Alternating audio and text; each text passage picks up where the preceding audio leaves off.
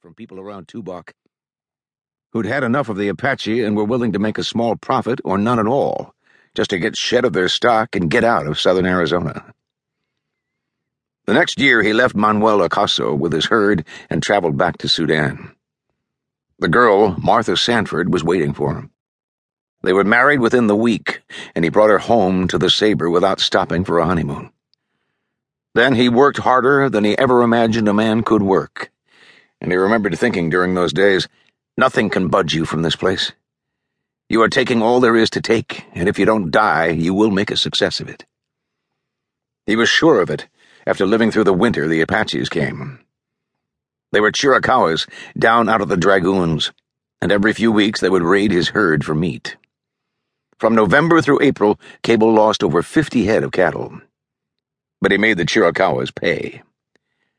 Lying prone high on the slope, with a Sharp's rifle in the cover of the trees, he knocked 2 of them from their horses as they cut into his herd. The others came for him, squirming unseen through the pines, and when they rushed him, he killed a 3rd one with his revolver before they ran. Another time that winter, a war party attacked the house of Juan Toyopa, Cable's nearest neighbor to the west, killing Juan and his family and burning the house. They reached Cable's place at dawn, coming suddenly, screaming out of the grayness and battering against the door. He stood waiting with a revolver in each hand. Martha stood behind him with a shotgun, and when the door gave way, he fired 6 rounds into them in half as many seconds. 2 of the Apaches fell, and Martha stepped over them to fire both shotgun loads at the Apaches running for the willows. One of them went down. Then Cable rode to Denneman's to get Manuel Acaso. They returned to the willows, found the sign of 6 Chiricahuas, and followed it all day, up into high desert country. And at dusk, deep in a high-walled canyon, they crept up to the dry camp of the 6 Apaches and shot 3 of them before they could reach their horses. The survivors fled, at least one of them wounded.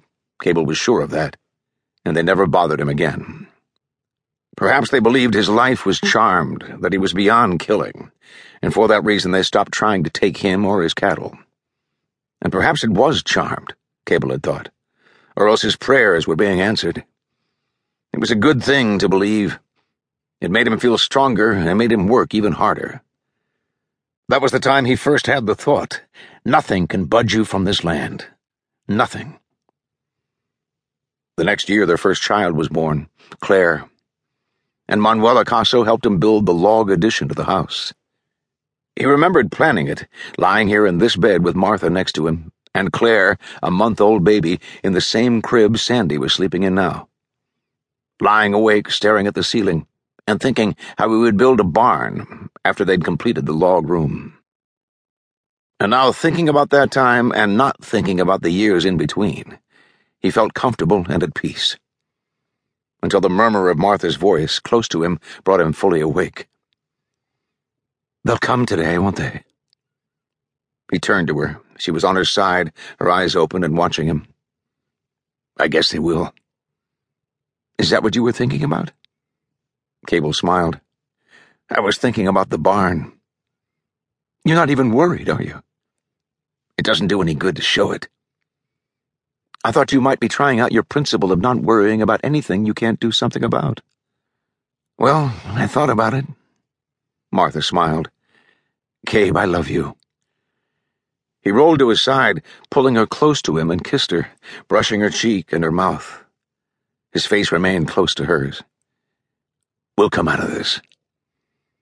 "We have to," Martha whispered.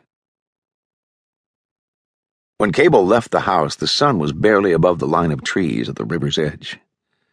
The willow branches moved in the breeze, swaying slowly against the pale morning sky. But soon Cable knew there would be sun glare and deep shadows, black against yellow, and the soft movement of the trees would be remembered from another time with another feeling.